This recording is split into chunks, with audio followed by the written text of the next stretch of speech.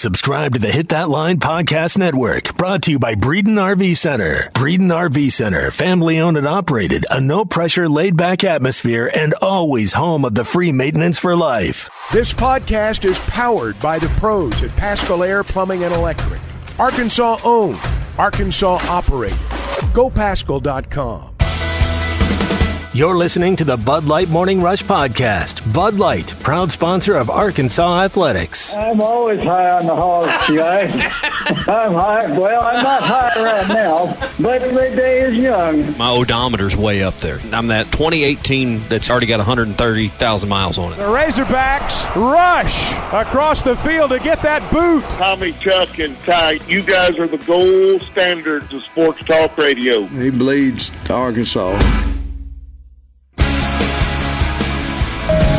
Welcome into a Fast Break Friday edition of the Morning Rush. We are going to talk some basketball, but you heard Dan Enos and Brandon Allen mic'd up back in 2015.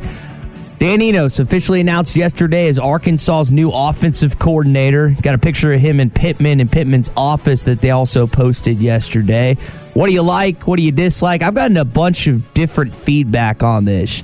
Could have done better, could have done worse. What do you think this morning? We'll start there here again on a pseudo Fast Break / Football Friday. It's brought to you by QC Kinetics. Tommy Kraft here to tell you more about QC Kinetics, the nation's leader in advanced regenerative medicine. Their unique protocols take the healing agents from your body to heal that joint pain. So if you've started the new year with back, hip, shoulder, knees, any of those things that are bothering you, QC Kinetics has a unique way of healing your joint pain and making you feel better and using everything from your body to do that. This is the future of joint pain management and will make you feel a lot better. Appointments are available for next week.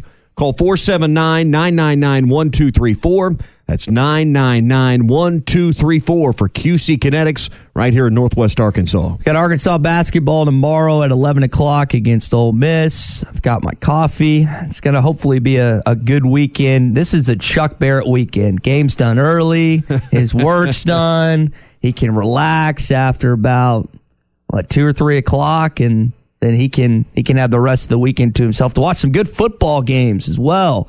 My goodness gracious. Burrow, Allen, Mahomes back playing. You got an NFC duel between the Giants and the Eagles.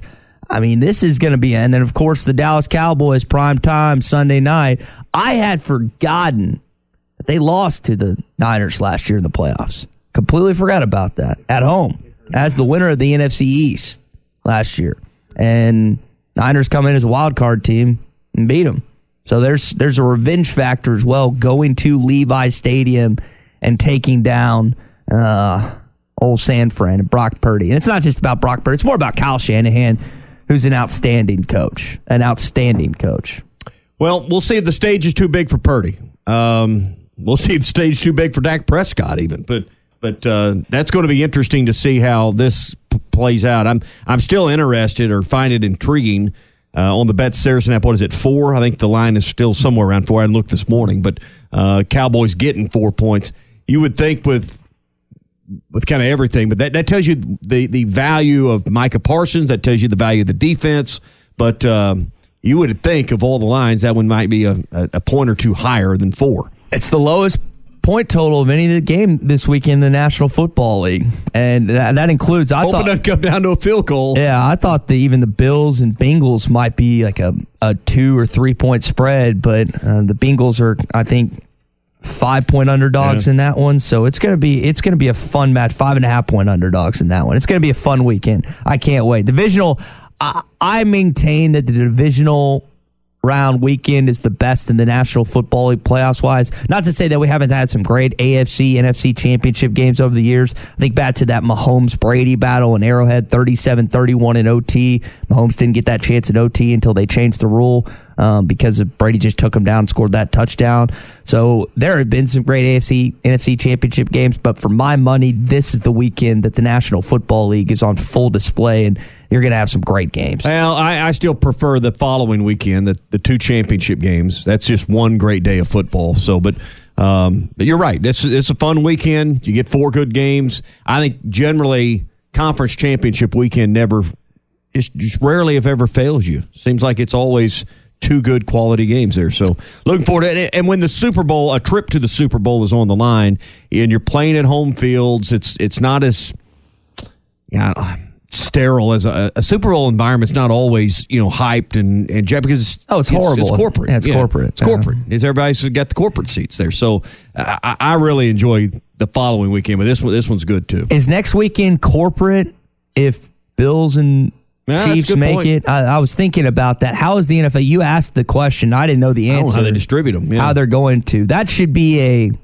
and they won't do this, but you've got to give those to fans. I think they're on Craigslist. I think they just put them on Craigslist, and it's kind of first come, first serve. It's kind of like looking for a roommate on the bulletin board. You just grab a tab there. Yeah. I don't know how they do. I would like to think that both franchises that get in. Who is it? I heard Ruskin and Zach or someone, maybe a halftime guys, talking about one of the teams is already selling tickets and they ain't gotten in the game yet. That's dangerous. And they were talking about the motivation fight. I don't remember who it was, but the point is, clearly the teams are selling tickets. So I think that's what you got to do, right? You got the four teams involved. If the possibility is they would have to go to Atlanta, you let them all pre-sale, and that way fans can at least, buy maybe you can buy a refundable airplane ticket. For a lot of them, you can't drive that, so Atlanta's accessible from anywhere. Yep. So that's what, if I was a fan of the Chiefs, I'd have me a refundable Southwest flight, or maybe not Southwest, someone to get me from Kansas City to Atlanta the day before the game. Delta, if I had to guess. I don't know about Delta either, but anyway, point being, you got to make plans. You just can't wait till Sunday afternoon or evening to make your plans. Yeah. It's also cracking up yesterday. I didn't know this was a Dan Enos term, but Clay brought this up. Juicy throw. Juicy. Apparently he says that a lot after a big play. Juicy play. Juicy throw. You heard it in the open this morning, him talking with Brandon Allen. Austin Allen is there too, and then him joking with Jonathan Williams. But he needs to find that quick rapport with his new starting quarterback, KJ Jefferson. They need to get some synergy. They need to get synced up. And I don't know how long that takes. Some guys and gals you meet, like your best friend, like you probably just had it instantaneously. Like my best friend, like we were in college, sophomore year, just after that, it was a wagon. Like we were just good after that. Now some it takes longer, but for a quarterback OC combo, you've got to hopefully, and especially with they're only going to have what is perceived to be a couple months together before the spring and the season. You kind of got to get that thing in turbo drive, Tommy. That's the first person you need to recruit. You don't need to worry. You don't need to recruit the 24s or the 25s. The first person Dan Enos needs to recruit is old number one that's on your roster. So that'd be where I'd start. And I'm sure they've already.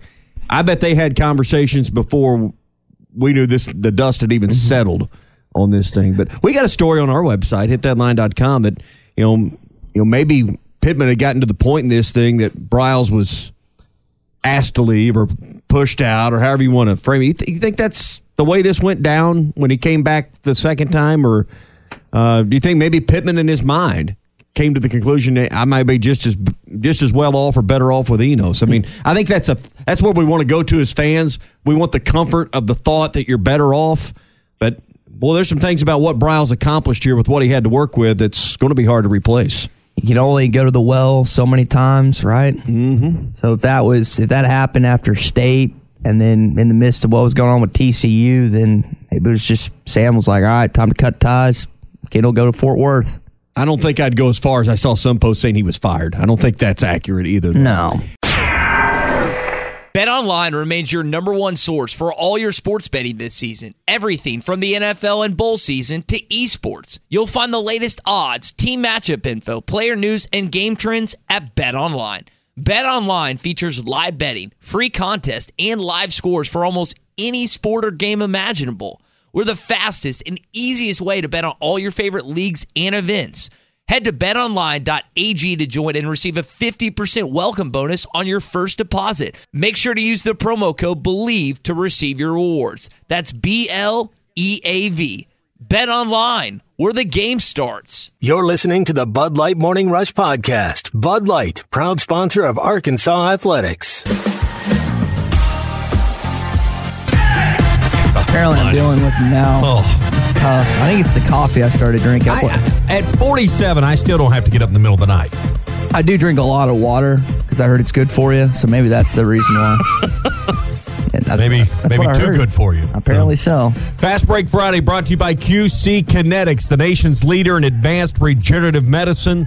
Their unique protocols use the healing agents from your own body to target aching joints. Now, that is one thing that'll happen to you as you get older. Chuck will tell you, everything starts to hurt, and you get all these old injuries. And, normally they're for athletes. You may not have to worry about it as much. But you're looking at one right now. Hips, joints, knees, back, all that stuff hurts, and they can fix it without any drugs, no surgery, no downtime with QC Kinetics.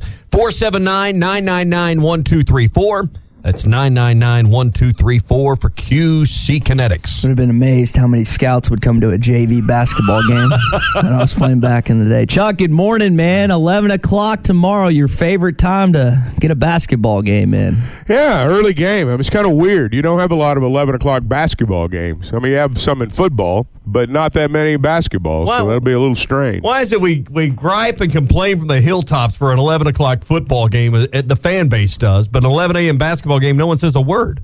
I don't know. That's a good question. Tailgate. Well, because they want to tailgate. Yeah. Because they want to tailgate. You answered your own question. I do know a handful of Razorback fans that tailgate for every Razorback basketball game in Lot 44, but props to them, but there's not a lot of fans that do that outside of football. But Chuck, on this game tomorrow, it's a winnable game.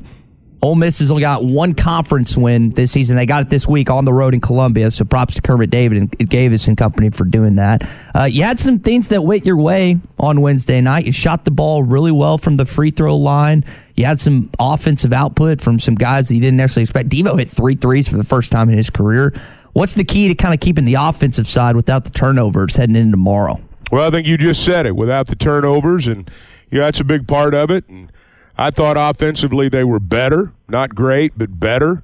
The thing that I thought they did Wednesday night that they'd not done at Vanderbilt particularly was compete. I thought they were a much more competitive team. I thought they were a smarter team, played with more composure. It's different at home. I would expect them to be good tomorrow. And you've got 3 straight home games now, and you need to go win. Yeah. What was the mood like on the plane? What was the team's response to losing in the fashion they did? You were there. Well, nobody's happy. I mean, nobody's happy. I'm not going to sit here and say for one single moment that, people were walking away, thinking, well, we're better. I don't think it was like, in fact, I can tell you firsthand, it was not like that at all. I mean, it was a good. They were. There's not any moral victories in this group. No, that's what I want to hear. But I think you can make the case there was improvement in the loss, and on the TV, SEC Now on TV after the game broadcast ended, Damian Fishback was making that point that hey, even though Arkansas lost tonight in a kind of tough fashion, the way it went down, he noticed quick improvement in this team, and I think when you breathe a little bit and you step back from it, there's some things you could take away from the other. Oh, yeah. No question about it. But, at the end of the night, you didn't win, and you're 1-5, and that's where you are, and you got to start winning games. And the good part about that is they don't have to go on the road for a while for a conference game. So, you got 3 straight at home, and it's time to get well. Yeah. Got 12 games left. We were kind of doing some of the math yesterday to get to 9-9. I mean, it's pretty easy. You got to win 8 of 12. And you start looking at the home. You just can't. You cannot surrender another home game. Period. You're going to get to 9-9. If your goal is to get back to 9-9, you need to win your home games. There's no doubt because you've still got, you've got a home and home left with A&M. You got a home and home left with Kentucky. You've still got to go to Tuscaloosa. You've still got to go to Knoxville. There's an awful lot out there. And again, when you get a game like the one they've got tomorrow. That's a game you need to win. You need to go out and win. Any team that's playing at home on Saturday, if you look around the league over the years, teams generally play their best at home on Saturday. And I would expect Arkansas to play well tomorrow. I know fans are itching to get back inside of Bud Walton Arena as well. Let's go to Lake Fayetteville, right outside of it, Shady Grove here. JR, you're on the morning rush, man. Go ahead. Morning, guys. How y'all doing? JR. Hey, listen, did you guys watch the women's game last night? I did. Catch that? Yeah, I did. I watched it. I'd like to bring attention to something that took place in that game. There was a girl on LSU, and ESPN showcased her as maybe a player of the year, but she hammered one of our girls going to the basket and stood over her and mouthed something. She got teed up for it. And what was just jaw-dropping, which, LSU is going to be ranking right up there with Texas A&M in my book, but the crowd just roared with thunderous applause. She raised her hands up, didn't faze her one bit.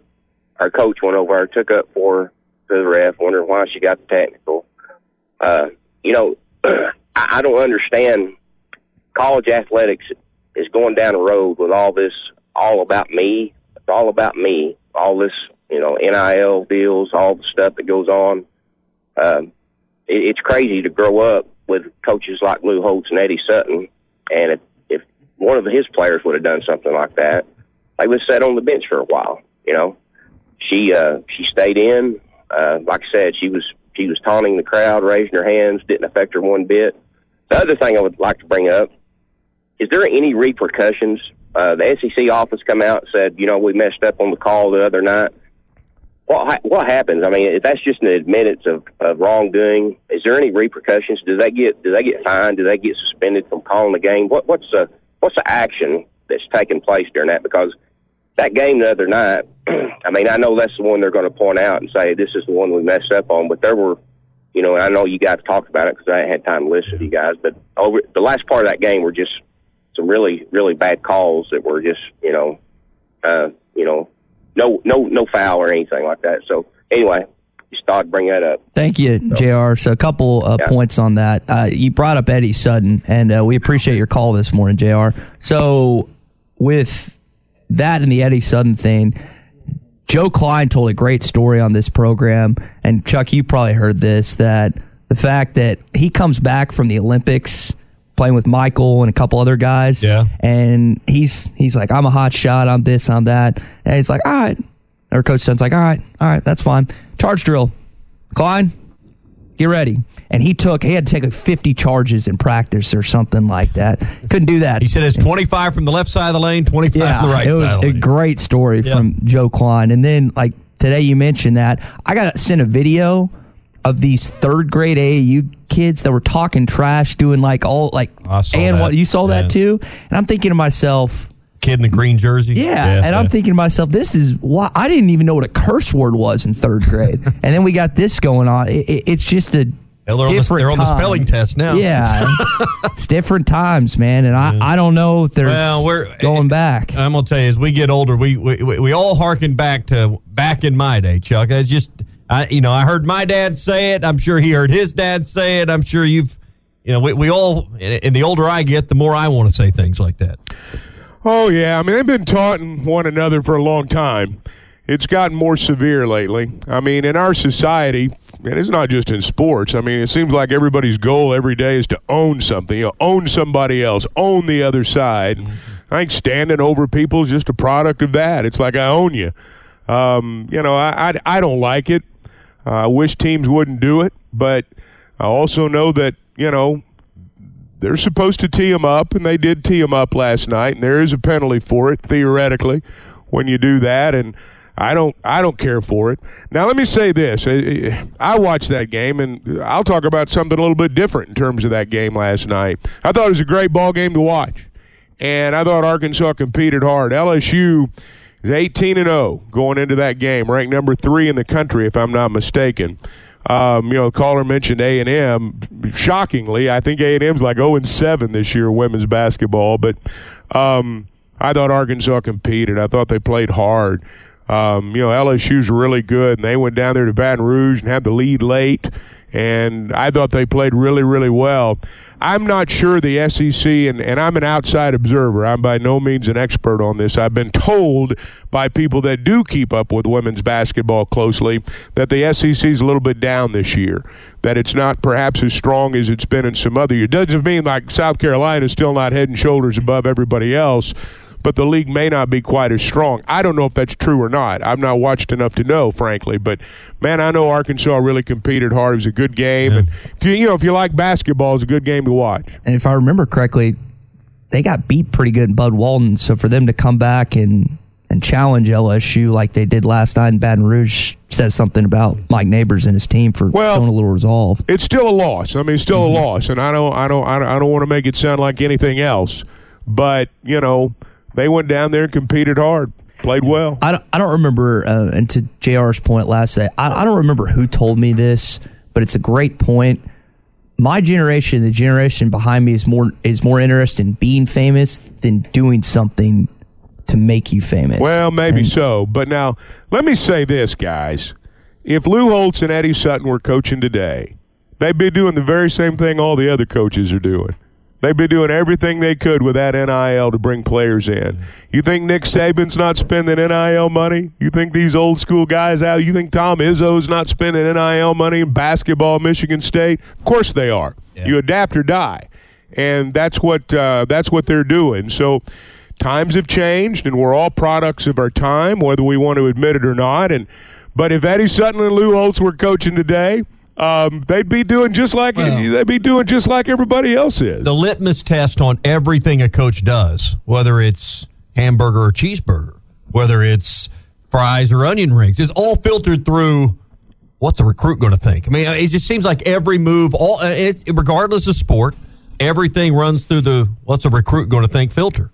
I mean, just how they handle it. It's always been that way. Yeah, but it's always been that way. We just see it more now. It's more public now. It becomes now. more pronounced. It's more public because of social media. Well, you're right. And because of video being everywhere. Every word you say is recorded and kept for all time. So as a head coach, as a public figure like that. So they have to, I guess, be more on guard now than ever before. Can't disagree with you on that. You want to tee off on this thing now, or you want to wait? I want to talk about that. I was going to wait till about 7:20 to talk about that replay deal, but give a quick feedback on. Well, I mean, it's just inexcusable. You miss a rule. I mean, we can all agree or disagree on judgment. Yeah, we need to be clear on that. This was not they missed the call. No, they said it wasn't reviewable, and it was. Well, and I want to. I was going to wait till about 7:20. We can come back to it, but. Any official, I mean, I work in gyms. These guys work at arenas. Yeah. I mean, I work small college basketball. And most of the games I work, many of them don't even have replay. But particularly if you are the replay official sitting in the command center, Rule 10, Rule 11, all of the replay stuff at the back of the rule book. Rule 11, you should know that in the middle of the night. If Greg Sankey woke you up and said, hey, what's reviewable in the last 2 minutes, which is most everything, but particularly put in a couple of years ago was the arc.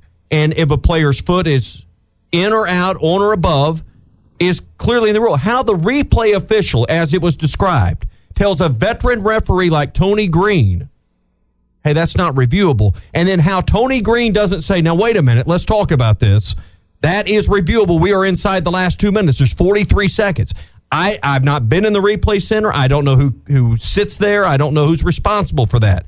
But that's inexcusable because this is not judgment. This is not whether or not you thought the defender slid over on an airborne shooter and it should have been a block instead of a charge. This is a rule that was missed. Okay, so I think to JR's question, is there a suspension coming for the replay guy? That's what he was asking. We're always interested in somebody getting fired. Well, he didn't. I don't know. I don't know the answer to that. I would imagine that.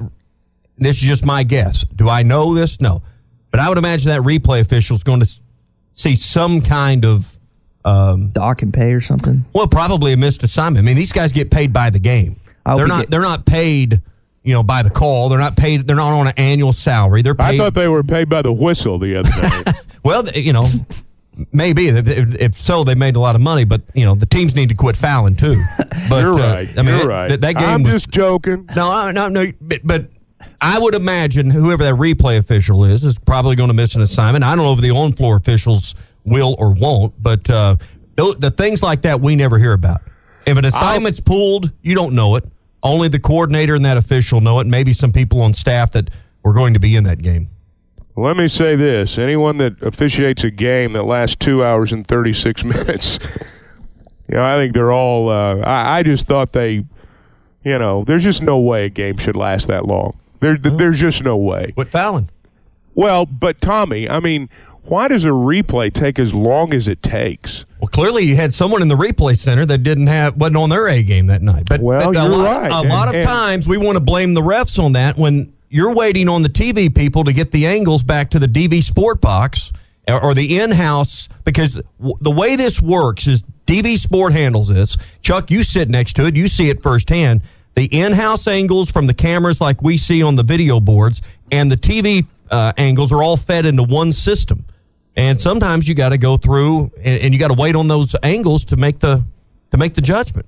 Or you're waiting on someone back at the replay center who may be looking at a call on another game. There's just a lot of things going on with the replays. Well, I got an idea. Let's make the right call.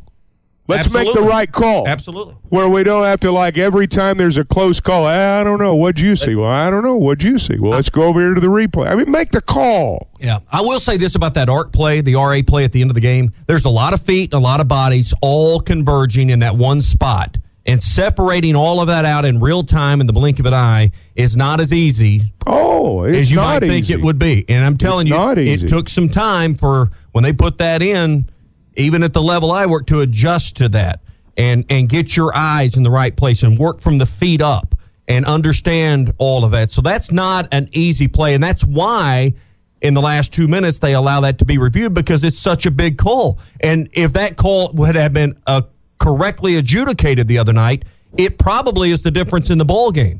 And that's why there is such a strong discussion amongst coordinators down to the officials that, hey, you've got to be perfect in the last 4 minutes because there's not enough possessions to overcome a mistake of that nature. And that's exactly what we saw the other night. So for everyone out there that always says, I defend every action they make, I hope you were listening. Tommy just got in trouble with the NDA he signed to not criticize officials. No, everyone says I defend them when they're wrong. They were wrong and they missed a rule the other night. And missing a rule, and it happens. But this is a replay rule that is basic. This is not a down in the weeds, find it in the casebook rule. I think RA plays in the last 2 minutes are reviewable. Just like shot clock situations are reviewable. There's an open book. When you get to the last 2 minutes of a game, a coach can then call timeout during live ball. There's a lot of things that trigger in that last 2 minutes. Well, I think that the reason you're passionate and fiery about this is because it makes officials look bad, even though they weren't necessarily the ones that screwed it up, per se. Not that they should. There's always the back end, the fail safe, and Tony Green as a veteran should have been the fail safe. It's like, no, this is reviewable. If everybody had the level of accountability they want to put on officials in their job, they wouldn't last a day. And that's the thing. Nobody would want me to come to the bank and hold you as accountable as you want to hold referees, or yell and scream at you at every move of your pen at work or your keyboard at work. Yeah, but that comes with the territory. Nobody makes you do that. Nope. Nobody makes you do that. How much are they making, though? Aren't they making? Well, SEC Power 5 officials make between $3,500 and $4,000 a game. And there is no reason you should not. Now they have to pay all their expenses out of that. That's not like they're just putting $4,000 in their pocket. Yeah. They've got to fly somewhere. They got to stay in a hotel. They got to rent a car. It's not all. That's not net. But it's a good chunk of change. You got to be there for, I'm guessing, hour or two before the game. 2 hours. So, how many per hour? How much are they making per hour? Like $500 an hour? Well, this is not just about how. This is not just about how much time they spend at the arena. There's a lot more that goes into it. You've got to you've put in your time by the time you get to the arena. The one thing that I will say about SEC officials, and I'm not the first one to say this, we know too many of their names. I think a lot of these guys believe they are part of the show, and I see that a lot. And they are part of the game, but they're not part of the show. Yep. Joey Crawford is a former, and then Teddy? Why am I Teddy Valentine? The fact that, listen, but those are two of the greatest to ever do it at their level. But they're demonstrative. They're over the top. They, as Chuck said, try to make it about them. They've got a call, and they want to make sure that all eyes are on them when they do the different whatever things. But you know why we know those guys? Because they were so good, they always worked the biggest games. Nobody's knocking their ability. Right. No one's knocking their ability. I think sometimes, and I'm going to speak generally here, I think officials, because they're human beings and because they're testosterone-driven guys, I think their egos get a little too big out there sometimes. Well, I see that a lot. I'm going to make one last point about the other night. Maybe we can come back to this. If you go back and you watch that, only 2 of the 3 officials were involved in that replay. Chuck, I don't know if you remember this, but Owen Short was not involved in that replay. And I believe, and I hadn't talked to Owen, but I believe if he would have been involved in that decision on the RA, maybe the brakes would have got pumped a little bit. That to me should not have Tony happened. Green's a Hall of Fame ref. He's worked like 5 Final Fours. Yeah, I mean, he's a Hall of Fame 2 or 3 ref. national championship games. It was just a total breakdown. Absolutely. Now look, I'm not one of those people who feels like you just ought to lament this stuff for days, because you got to turn the page and move on. And the caller originally said what happens, and Tommy, you know better than anyone, but there's going to be some punishment that we won't find out about, and it'll have to do with assignments and ultimately how much money you put in your pocket. Maybe they don't work the conference tournament a game or so. 2. But when you start losing a game or 2 at $4,000 a game, that would get my attention. I mean, too many of these guys, and Tommy, you know better than I do, and I may be wrong, but my impression is a lot of these guys are more worried about how they're being graded than whether or not they're actually doing what's within the best interest of that game they're officiating. I can be wrong about that, but that's just my impression. Well, I mean, the job is to call the game by the rule book. I mean, that's the national standard they've tried to implement to standardize officiating coast to coast. Well, and the rule book's what you come back to. And too many of us don't like, that wasn't, we think that was a block or a charge. And we think, the problem is us as fans and observers, most of us don't know the insides of the rule book. These guys are supposed to know the rule book in and out, and I believe they do. There was just a breakdown the other night that should not have happened. Well, now let me ask you this. If perhaps when they go through all this stuff, I would like them to make some kind of public announcement a la the NBA. Right. I'm still kind of at a loss to how all this idea that's not reviewable was allowed to pass. Yeah. Surely there's somebody in one of those 2 huddles that knew that. I would be interested to know exactly what the verbal explanation on the floor was as opposed to what the explanation was in that release. Let me tell you, if I was Sam Pittman or Eric Musselman or any other coach, I would have someone on my staff with an officiating background that knew the current rule book that kept up. Backwards and forwards. If you had a guy behind the bench the other night that said they could get word to coach quickly about that, that's where you can pump the brakes yourself and say, wait a minute, we're inside the last 2 minutes. That's a restricted area play. That is reviewable. And you could demand an explanation, and maybe you could fix that. That's where the value of that would be so important to a staff. Can't disagree with that. It's football playoff and bowl season at your neighborhood Buffalo Wild Wings. With 64-inch TVs everywhere, cold beer, delicious burgers, and wings, Buffalo Wild Wings is the best choice to watch all the playoff and bowl games. So bring the gang and join us this playoff and bowl season at our Conway, Little Rock, Sherwood, Bryant, and Fort Smith locations. Buffalo Wild Wings, your home for the big games. Roar! Chuck Barrett here. I know a thing or two about making great calls in Arkansas. And when it comes to your home service needs, make the call to Paschal Air Plumbing and Electric. The friendly pros at Paschal have been serving Arkansas for more than 50 years. And as the weather changes, make sure your system is ready with a Paschal protection plan. Call the pros at Paschal and get a seasonal tune-up, discounted services, and priority scheduling. Paschal Air Plumbing and Electric. Arkansas owned. Arkansas operated. GoPaschal.com. You're listening to the Bud Light Next Morning Rush Podcast. Bud Light Next is for the next era beer drinkers with 0 carbs and only 80 calories. All right, so Dan Enos officially announced as the offensive coordinator for the Arkansas football team yesterday. Guys, in y'all's opinion, what is the biggest attribute he's going to bring back to this program? And to KJ Jefferson and Sam Pittman. Here's what I hope he does. What I hope he does is takes KJ's passing ability to the next level. We've seen him do that with other quarterbacks, and Jalen Hurts, he made him a better pocket passer. I think being a mechanic of the quarterback position might be the number one thing you notice most. I mean, I think Kendall's done a great job with KJ, but I think there's got to be a next level, Chuck, in the way he efficiently passes the football. I think Dan Enos could elevate his passing game, which will make everything in that offense better.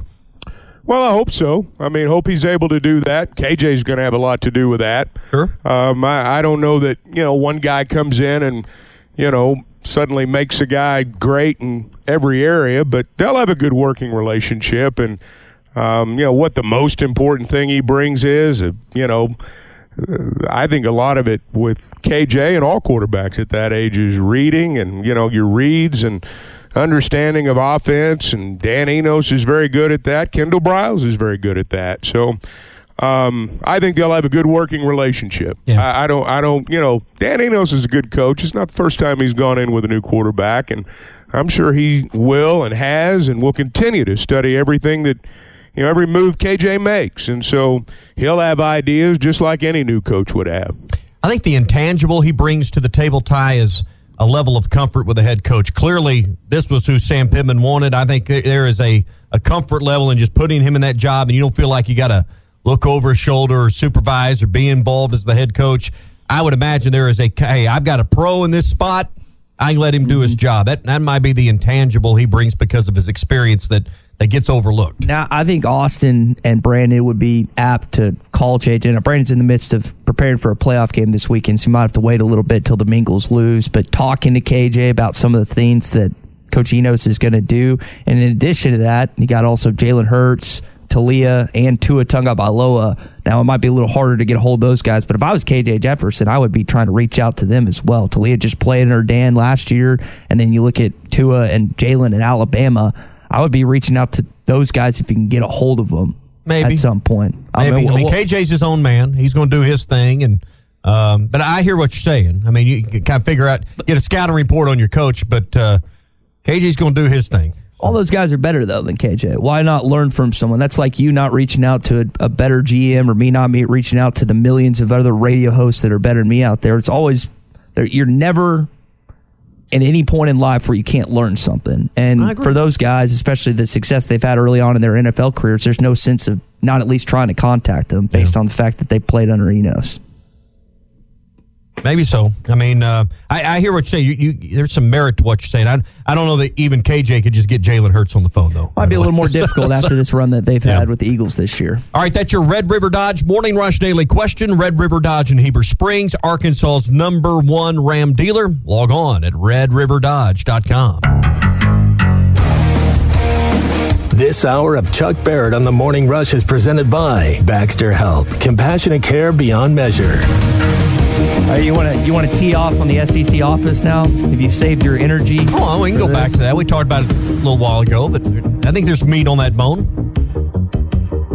So the floor's yours. Well, I mean, it's your job. You set the thing up. I did. Go ahead. The SEC put out that. The audience doesn't know what you're talking about. Okay, Set it up. I'm setting you up. God almighty. You came in this morning. I haven't seen this passion in years about how frustrated and angry you were about them screwing this up. All right. Well, the moment passed. Yeah. I mean, we had the segment. Yeah. And it was good. So yesterday, for those that may not know, the SEC, I mean, you assume everyone's on Twitter and knows this stuff, Ty. Don't throw your papers in the air. I let you have this. Just go. I'm setting you up to talk about it. Figure you just take it and run. All right. You usually do. We'll have a hosting lesson after the show. All right. The SEC office comes out yesterday, and they say that the call with 43 seconds to go in the ball game, where Devo Davis goes in, he's called for a player control, but it was reviewed because the Missouri defender's feet were on the restricted area line, was mishandled. And we talked about this yesterday. That was not the rule.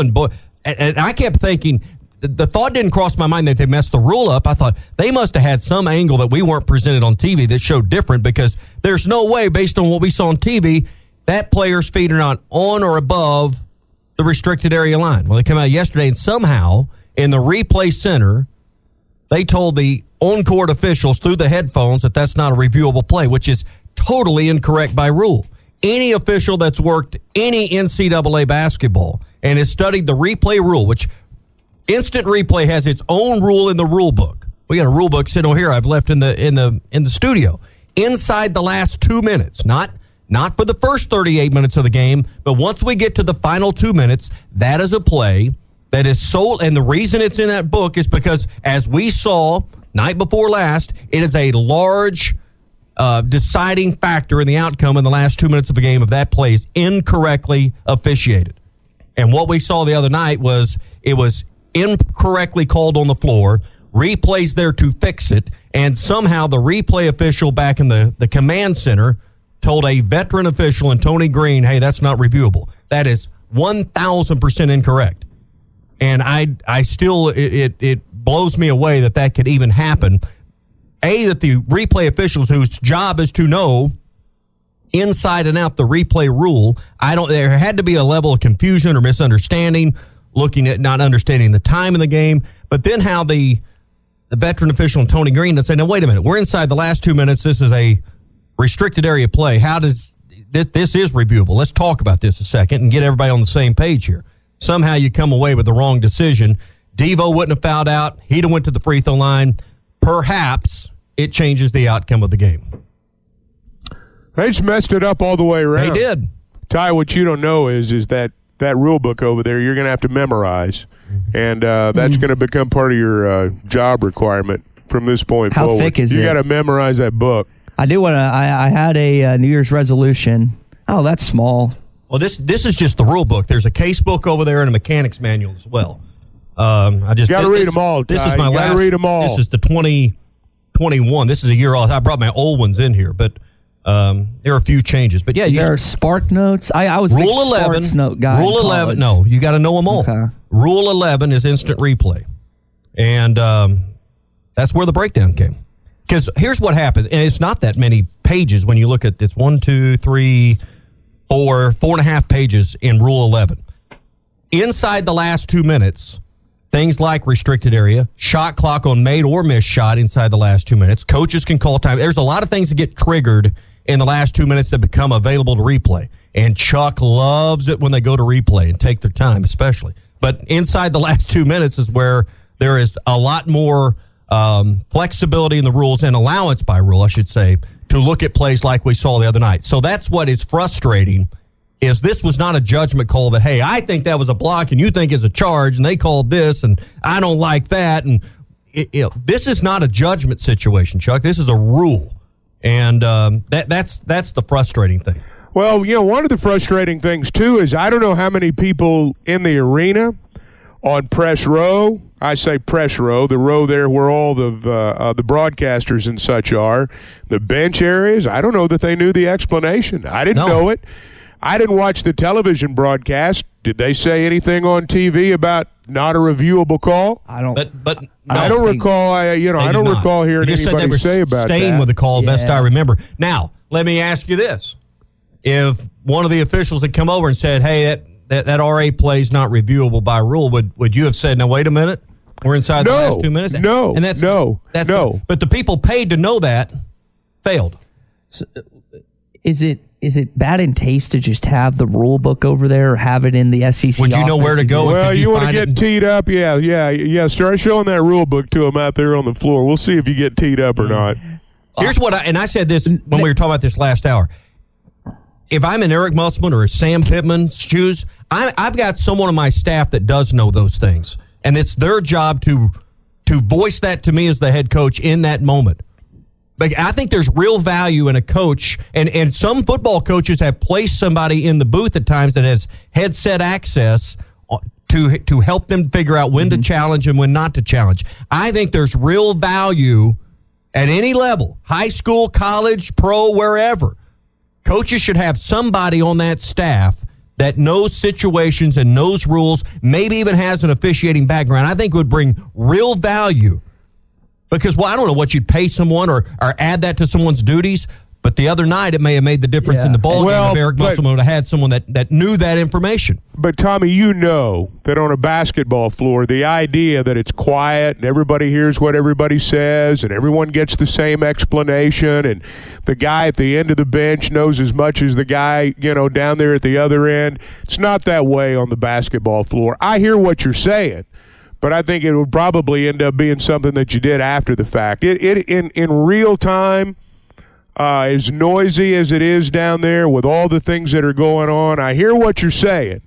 Theoretically, I think, you might be onto something there, but it's awfully hard to have all that stuff communicated in real time on a basketball floor. My God, they got 47 people sitting on the bench. I hear what you're saying. I hear what you're saying. I hear, but Tommy, again, you're operating under the assumption that everybody on the bench has the same access to the information that the head coach does. They do not.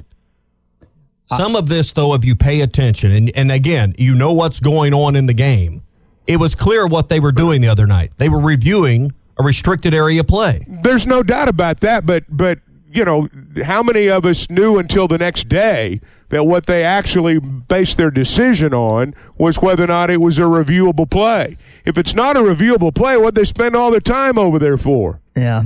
I think they were also going back to look at a play on a previous trip, too, that's the way TV led you to believe. Yeah, I have no problem with them spending as much time as they need in the last 2 minutes to get a critical call right. I just think there are sometimes during the game they go to it when it disrupts the flow of the game. It's too much emphasis is put on being right, being 100% right. But Tommy, in the last 4 minutes, you have to be. At the 18-minute mark, that's not the most important thing. Agreed. But inside at the 2 minutes, it is. mark, but I don't disagree with that. That's why I said inside 2 minutes, take as long as as you need. I'd say but 4. Let's not compound all this replay stuff by spending 4 minutes looking at a call at the 18-minute mark. I agree with you. And I'm going to tell you, that's what's instructed of the officials. You get more grace and more time as the game's in the balance at the end. I would say the last 4 minutes, Chuck, not the last 2. But inside that last media timeout, there's not enough possessions to overcome a mistake like this. 43 seconds to go. You have a call. There's not enough possessions for Arkansas to overcome that. I'm not disagreeing with that. Now, I think one of the things that needs to be changed, the lead official, when they finally make a call on replay, he acts like he's carrying a top-secret box, like he's the most important man in America. And only an entitled few are entitled to know what he knows. That's why I say when I watch this, I see egos take over. I see egos of officials who've reffed the Final Four who feel like they are, at that moment, the most important man in the building. And I do believe that a lack of communication has a lot to do with some of the problems that go on at the end. Are you telling me that Tony Green and the replay guy in Birmingham are the only people who should be discussing this? Of course not. And the other people are just not privy to that information. And I'm so sick of watching lead officials at the end of a replay session acting like they're carrying a top-secret box. I mean, come on, guys. Well, generally, one of the other officials will go communicate with the TV crew. I would like to see moving closer to what the NBA does, and there's some kind of public address, microphones. Mm-hmm. I think if the information had been disseminated the other night that, hey, we can't look at this play because it's not reviewable, I would like to think that someone would have raised their hand and said, no, wait a minute. That's my point. Yeah. But I'm like, I mean, you were on the press row. You know what was communicated at the press table and what's not. And from the TV standpoint, it was never said that I remember hearing. Neil didn't say it. You're right. Hey, that play wasn't reviewed. I just assumed. I always assume they get the rule right and that they had some angle or they didn't feel that the angles we were shown was conclusive on the heel being on or above the restricted area line. Because every angle we saw at home, Chuck, and I don't know how much replay you have there doing the game. None. It looked obvious. Would you say it looked obvious his heel was on or above based on the angles presented? Well, the point is that during that entire delay, we all assumed that they were trying to determine where the foot was. That's what we assumed. And I'll go back to what I said a minute ago. If it's not reviewable, why'd you spend 5 minutes over there? What were you looking at? What were you trying to determine? If it's not reviewable, I mean, we watch football games all the time. I mean, first thing they say, not reviewable. We're not even going to look at it. My frustration is you go back to a replay center with someone who should know the replay rule better than, I mean, the on-court officials know it too, but that's the frustrating part. How does a veteran official and the replay center, maybe you say, well, that's the replay guy. I just assume, that's the part that just doesn't set well with me. The replay official should know there's 43 seconds in the game. We're inside the last 2 minutes. Bells go off that, hey, we communicate as crews in the small college games I work. Hey, inside the last 2 minutes, remember we can do this, this, and this. That's a common routine communication. There was some kind of breakdown the other night in that. SEC, Greg Sankey gave that replay official a raise because he screwed over Arkansas. And you know that how. You can't tell me otherwise. So I'll how do you say FOIAM? Because the SEC, of course, is a private institution. I don't have a way to do that. That's not even right either. Let's talk to David in South Arkansas. There's about 3 things that are wrong there. David, go ahead, man. Good morning, gentlemen. Excellent discussion. Really enjoying it. Just 2 quick questions, and then I'll get off. Can an official on the floor run over to another official and say, hey, no, that was blocking, not charging? Who can override who? And also, what about professional full-time officials? Would that come into play in any way? Thanks, guys. Yeah. Thanks, David. So when you're going to see that change is when the restricted area is involved, and generally the lead official, the one on the baseline, will make that block charge play on plays in the paint. The only time you're going to see it on the floor changed is when one of the outside officials, and generally it's the center official, comes over and says, feet were on the line or not on the line, and they change the call one way or the other. That's the only time. As far as full-time, not all, but a lot of these guys, this is all they do. They particularly from October till March, refereeing is all they do. Some have insurance agencies and private businesses, and one official they got in the crosshairs a few years ago with the Kentucky fan base. He had a home improvement signing business. I mean, these guys generally have other jobs or own companies, but a lot of them, in this time of the year, they have that flexibility because they own their companies, run their companies. They're traveling 3 or 4 days a week usually. Yeah, I think Matt Jones got sued for that. Not our Matt Jones, the Kentucky Sports Radio DB Matt Jones. So, good questions, David. Yep. We're going to talk some Dan Enos coming up because I know we've got some calls and text on that. Yeah.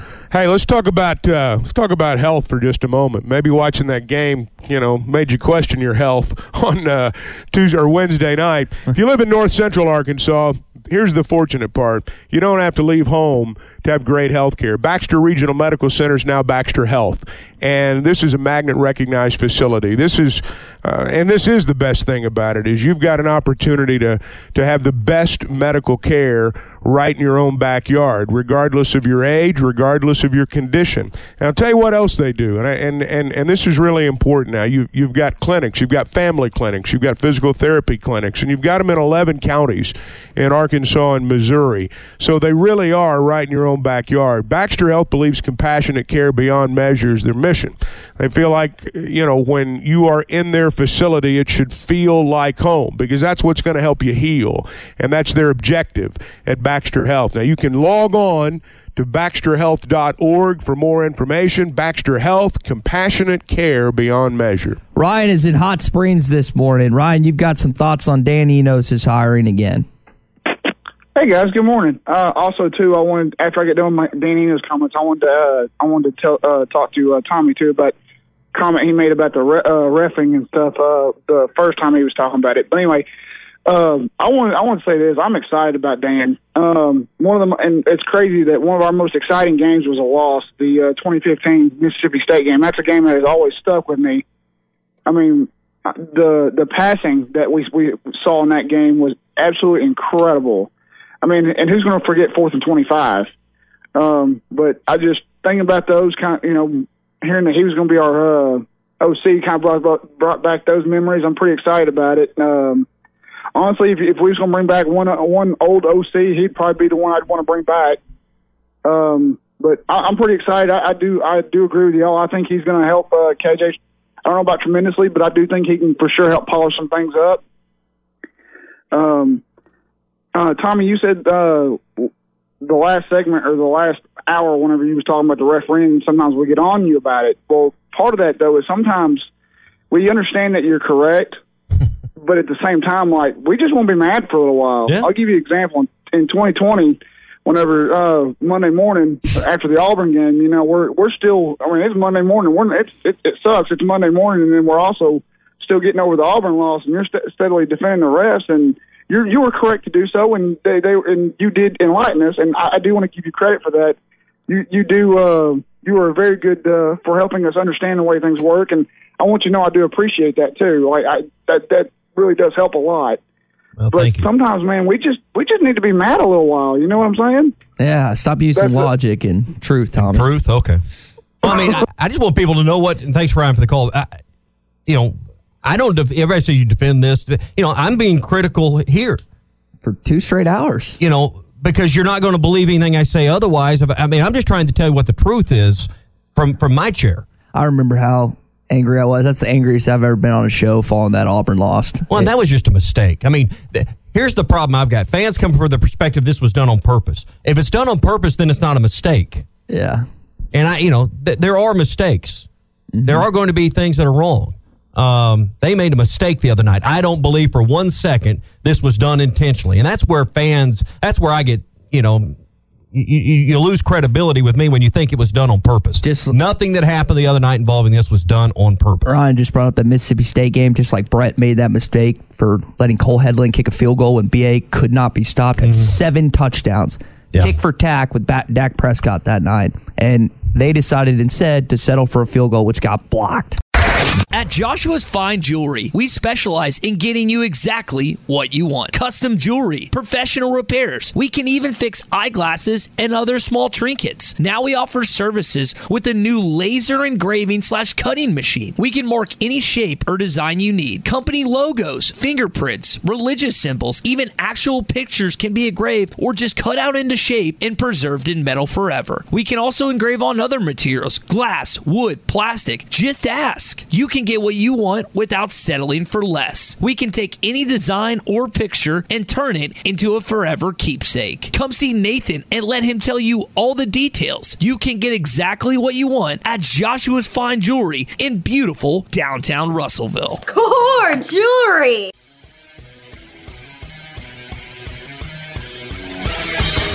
Have you tried Benville Brewing's new Space Goose Hazy India Pale Ale? It's handcrafted in Arkansas. You'll taste the great tropical citrus, including the passion fruit, the guava, and pineapple. It's creamy, zingy, and zounds the taste buds. It's weird, wonderful, and wacky all at the same time. Try the new Space Goose Hazy India Pale Ale from Benville Brewing. Hour number 3 of the Morning Rush on a Fast Break Friday. Let's talk about Dan Enos here coming up. You heard him and Brandon Allen talking back when they were mic'd up in 2015. He's your new offensive coordinator. He's the guy that's trying to get KJ Jefferson to new heights, and we'll discuss here in this hour. Fast Break Friday brought to you by QC Kinetics. You don't have to go through another year of joint pain or arthritis that's really keeping you away from the things you love or all the things you love to do in your downtime. QC Kinetics is the nation's leader in advanced regenerative medicine. Their unique protocols use the healing agents from your own body to target the aching joints and repair and restore that damaged tissue. You can get moving again with no surgery, no drugs, no downtime. This is really the future of joint pain management, and they have appointments available as soon as next week. 479-999-1234 is their number. That's 999-1234. Make 2023 the year you say goodbye to joint pain with QC Kinetics. So 2015, you had the second best offense in terms of statistics that you've ever had, only behind the 2010 Ryan Mallett, Nile Davis squad. I mean, they were averaging 36 points a game. They were balanced. You think about Alex Collins. Brandon Allen has his best career as a Razorback. His QBR was off the chart that season. Now, 2016 was good. 2017, not so much. Guys, should we expect a crazy good offense this year in just year one with KJ being what he is as a veteran quarterback in this league?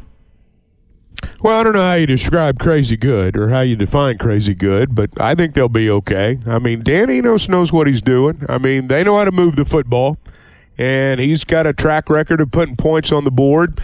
I think sometimes we overlook and forget and didn't realize then how good Brandon Allen really is, and that has a lot to do with your success on offense, is how good you are there. Look, KJ and Brandon Allen and Austin Allen are all different quarterbacks. They're different type players. The quarterback position's changed since 2015. And but, you know, everything he's done is multiple. He had Tua's little brother in Maryland who started at Alabama, and you know, he's not a prototypical drop back quarterback. He's a different quarterback than what Brandon and Austin were. So the position's changed, and I'm sure he's adapted with that, and he'll coach KJ. You know, and KJ's not Brandon, and KJ's not Tungalovoa, and so, you know, he's going to coach what he's got. He's got a good one, and I'm sure he's excited about working with him. You know, you're right about his adapting, and everybody has had to adapt. He was a big play action, motion shift guy when he was at Arkansas, but the game changed. And I don't know what none of us know what the conversations were like between Sam Pittman and Dan Enos, but what would be the number one reason you'd be very interested in this job? It would be KJ Jefferson. You got a good quarterback. Offensive coordinator is going to look at that roster and who I have to coach and what kind of success can I have right away. I would think KJ was a big part of the selling of this job to Dan Enos when Pittman and him had that conversation. Maybe so. I'm sure in the short term it did. I think the biggest thing here, though, is they're philosophically aligned. They're familiar with one another. The head coach believes in Dan Enos, and obviously if Dan did not believe in Sam Pittman, he wouldn't have taken this job. So, you know, I think that's got as much to do with it as anything, because you're not just hiring him for this next season. You're not just hiring him, you know, hopefully anyway.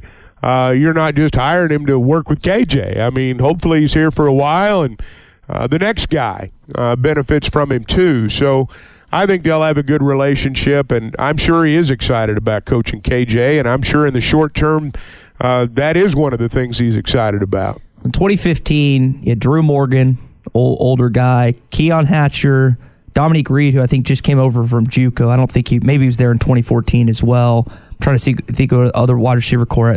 That's the biggest question mark on offense, right?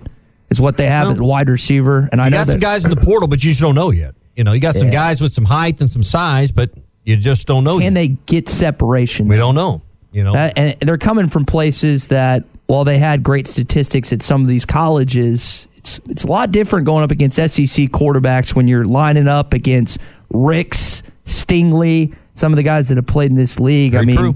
You gotta be a man in the line of scrimmage. You always hear that about offense and defense line in the trench play.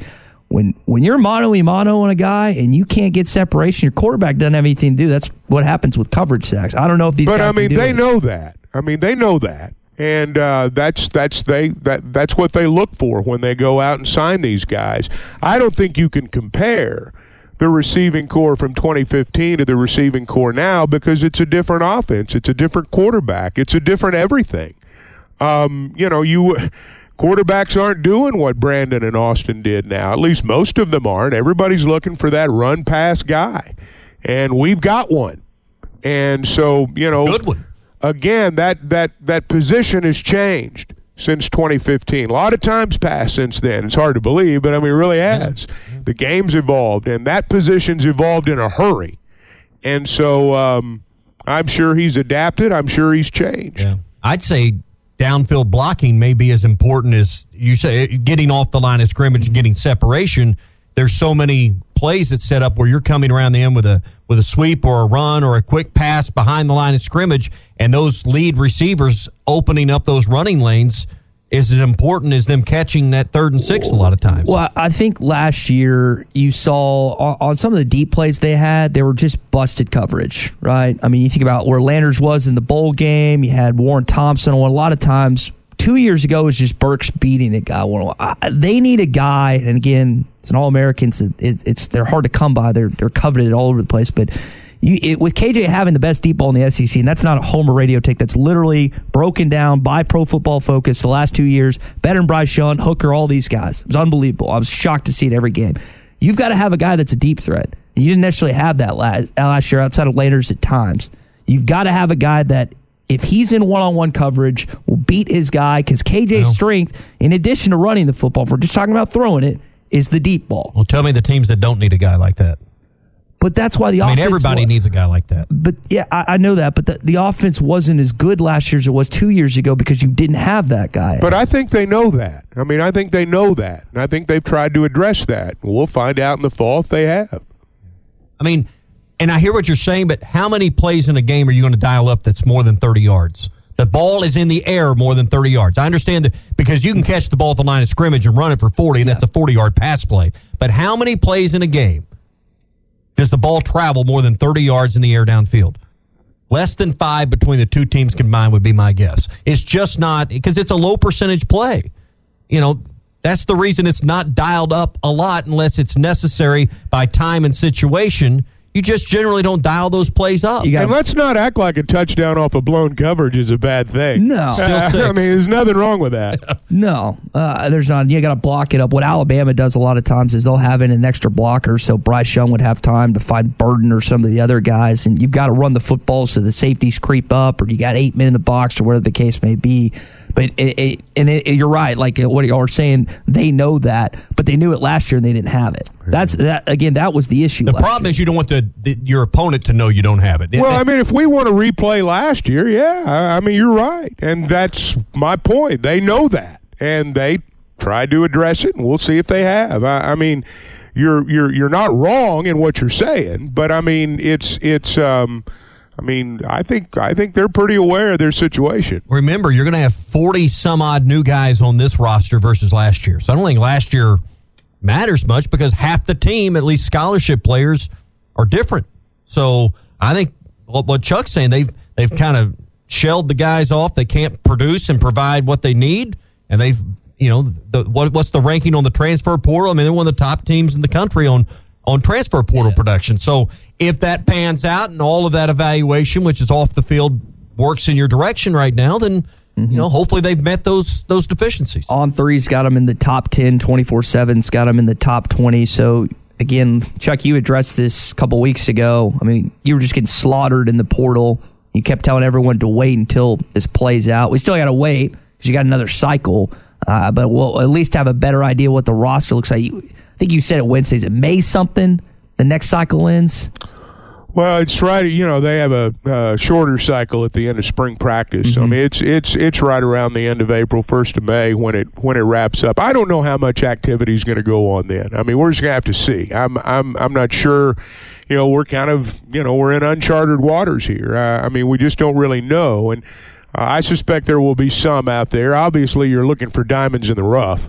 When you get to that point, but.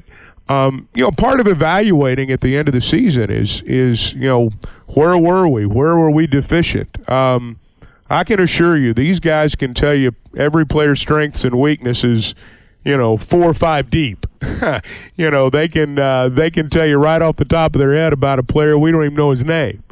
So I think they're very well aware of what they had and what they didn't and what they feel like they need going forward, and that's what you address. And it seems like, based on what we see, and I don't believe in a lot of these rankings, frankly, but we'll find out. Look, if you may have the 25th ranked portal class, but if the best player you've got out of that portal makes a big play to win your biggest game of the year, you had a good year in the portal. I don't care what the numbers say. So, they've addressed what they feel like they needed to address. And, the proof will be in the fall. I would imagine the vast majority of portal players coming up in this last period here after spring will be players that couldn't earn a backup role. Won't be the people that couldn't earn a start. It would be a lot of them that couldn't move from 3 to 2 on the depth chart, or realize that, hey, their playing time is going to be very limited. Or maybe it could be a few 2s that couldn't become a 1, but I imagine a lot of these guys are just simply not going to get on the field, wouldn't produce for you anyway. Maybe you can replace them with someone that can at some point down the road. Well, I think we've seen it with some of our guys, and I know other schools have seen it as well. Guys enter the portal, and they think they've got it all worked out. They think they've got that new deal worked out, and they find out that they're no different than a marginal high school recruit. You can have an offer on Tuesday, and it's not there on Wednesday anymore. I mean, that's just kind of how it is now, and I'm going to be interested to see going forward. I don't know how it's going to affect this spring, but I think a lot of these guys left with the idea that the grass was going to be greener, and it's not. Some of them have moved from one brown yard to another. Yeah. And, I mean, that's just kind of what's happened. And I just wonder what it's going to be like in the spring as a result of that, and I really wonder going forward. I just think that there are so many kids in it now. Hey, if you want to get lost in the shuffle, be a backup on somebody's football team and enter the transfer portal. I mean, you want to talk about getting lost in the shuffle? So, we'll just kind of see big picture how it goes forward.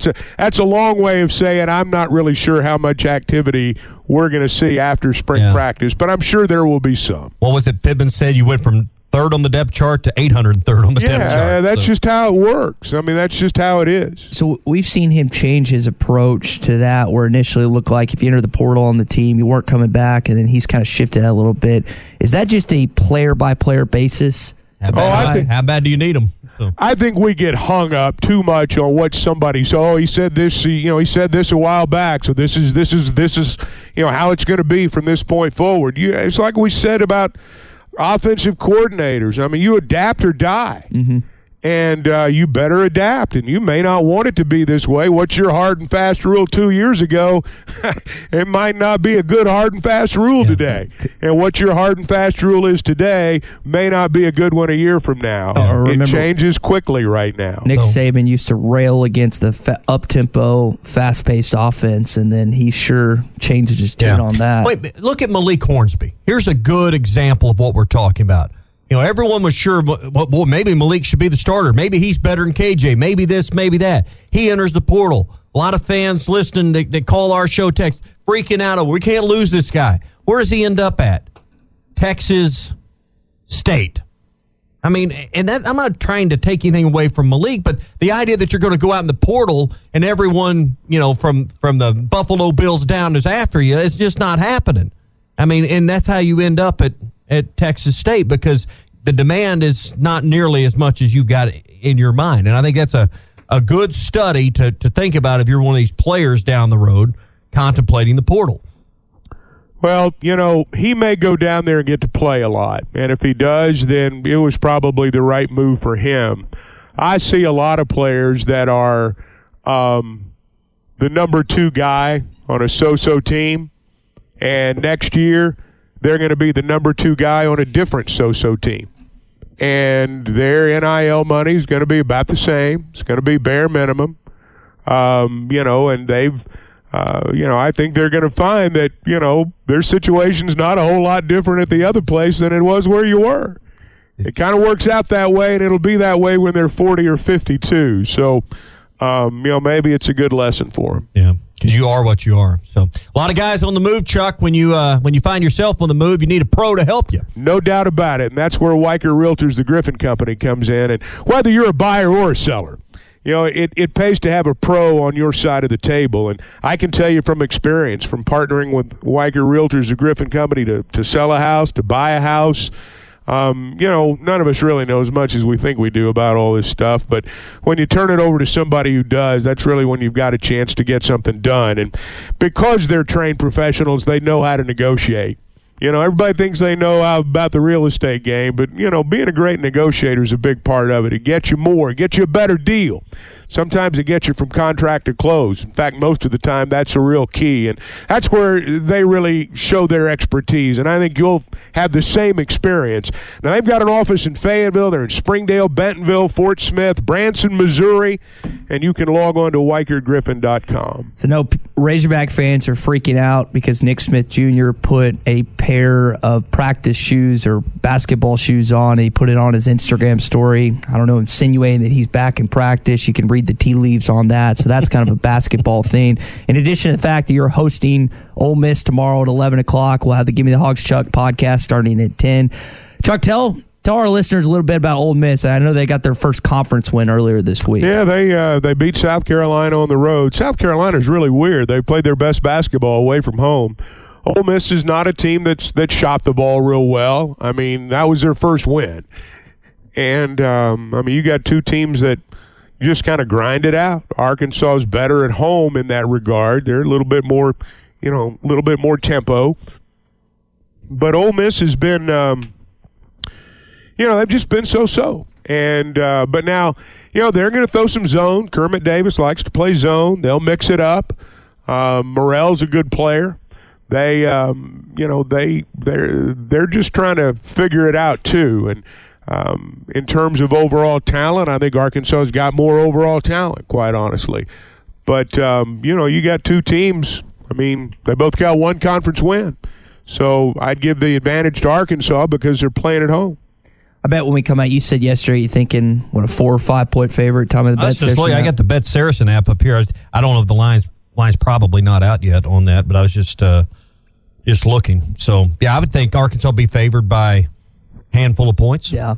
Count them on one hand. I will say this. There's been a couple areas of improvement, positivity. I know you still lost the last 2 games, but you have shot the ball better from 3. You actually moved outside of the worst team in the SEC shooting to the second worst team in the SEC. And I know that's not going to be the primary goal of this team this year is knocking down threes, but I think it just seeing shots go through the hoop for Jordan Walsh, who went 4 for 4 in the game on Wednesday. I mean, that's a big confidence booster for a freshman Chuck who was struggling. Yeah, I mean, he didn't miss a shot. He was 4 of 4 from the floor and hit a couple of threes, made his free throws. It was a big deal when he fouled out. I mean, it was a big deal when he fouled out. And, Walsh had a good game, and you hope he can continue to do that. So Musk got asked after the game about playing defense without fouling. This is always going to be a physical basketball team. You want them to be. You want them to attack the rim, be aggressive and whatnot. And you could say, well, the officials were too whistle happy in that last game. But can you change that midseason? Or is this always going to be a team that's outside the top 300 in fouls like they are right now? You got to look at, some of Walsh's fouls just aren't smart defensive plays. Pinion comes in and looks like a hockey play, hip checks. Some of these fouls are just not solid. These aren't effort fouls where you made a good play and you were just whistled for the foul, or you were defending the basket. Some of these are just not smart fouls. That's what I'd say, just watching the game. They could eliminate several fouls over 40 minutes just by being a little more fundamental about it. Yeah, I think there's some things I don't disagree with that. I don't want to suggest the other night that most of the fouls they call were fouls. Yeah. Now they got a little ticky tack out on the perimeter at times, but look, Arkansas is not a great shooting team, and this is how great teams that aren't great shooting teams have to win. And you look around the league right now. I mean, there are a few teams that play what you might call aesthetically pleasing. I mean, pretty basketball. The other teams, it's pretty rugged stuff, and it's a parade to the free throw line. Now, the bigger question, and is the game best served by a parade to the free throw line for the last 5 minutes of the game, which is kind of what it's turned into. But that's the way teams that can't shoot the ball real well, it's how they win games. Yeah. Now that's not going away. You got to be less handsy because they drill in Rule 10-1-4. That's brought up every time it's discussed in the training videos. This podcast has been presented by BetOnline. This podcast is an exclusive property of Pearson Broadcasting. It may not be copied, reproduced, modified, published, uploaded, reposted, transmitted, or distributed in any way without Pearson Broadcasting's prior written consent. Subscribe to the Hit That Line Podcast Network, the best podcast in the Natty State. Just search Hit That Line wherever you listen to podcasts. Brought to you by Breeden RV Center. Thank you for listening to Believe. You can show support to your host by subscribing to the show and giving us a 5-star rating on your preferred platform. Check us out at Believe.com and search for BLEAV on YouTube.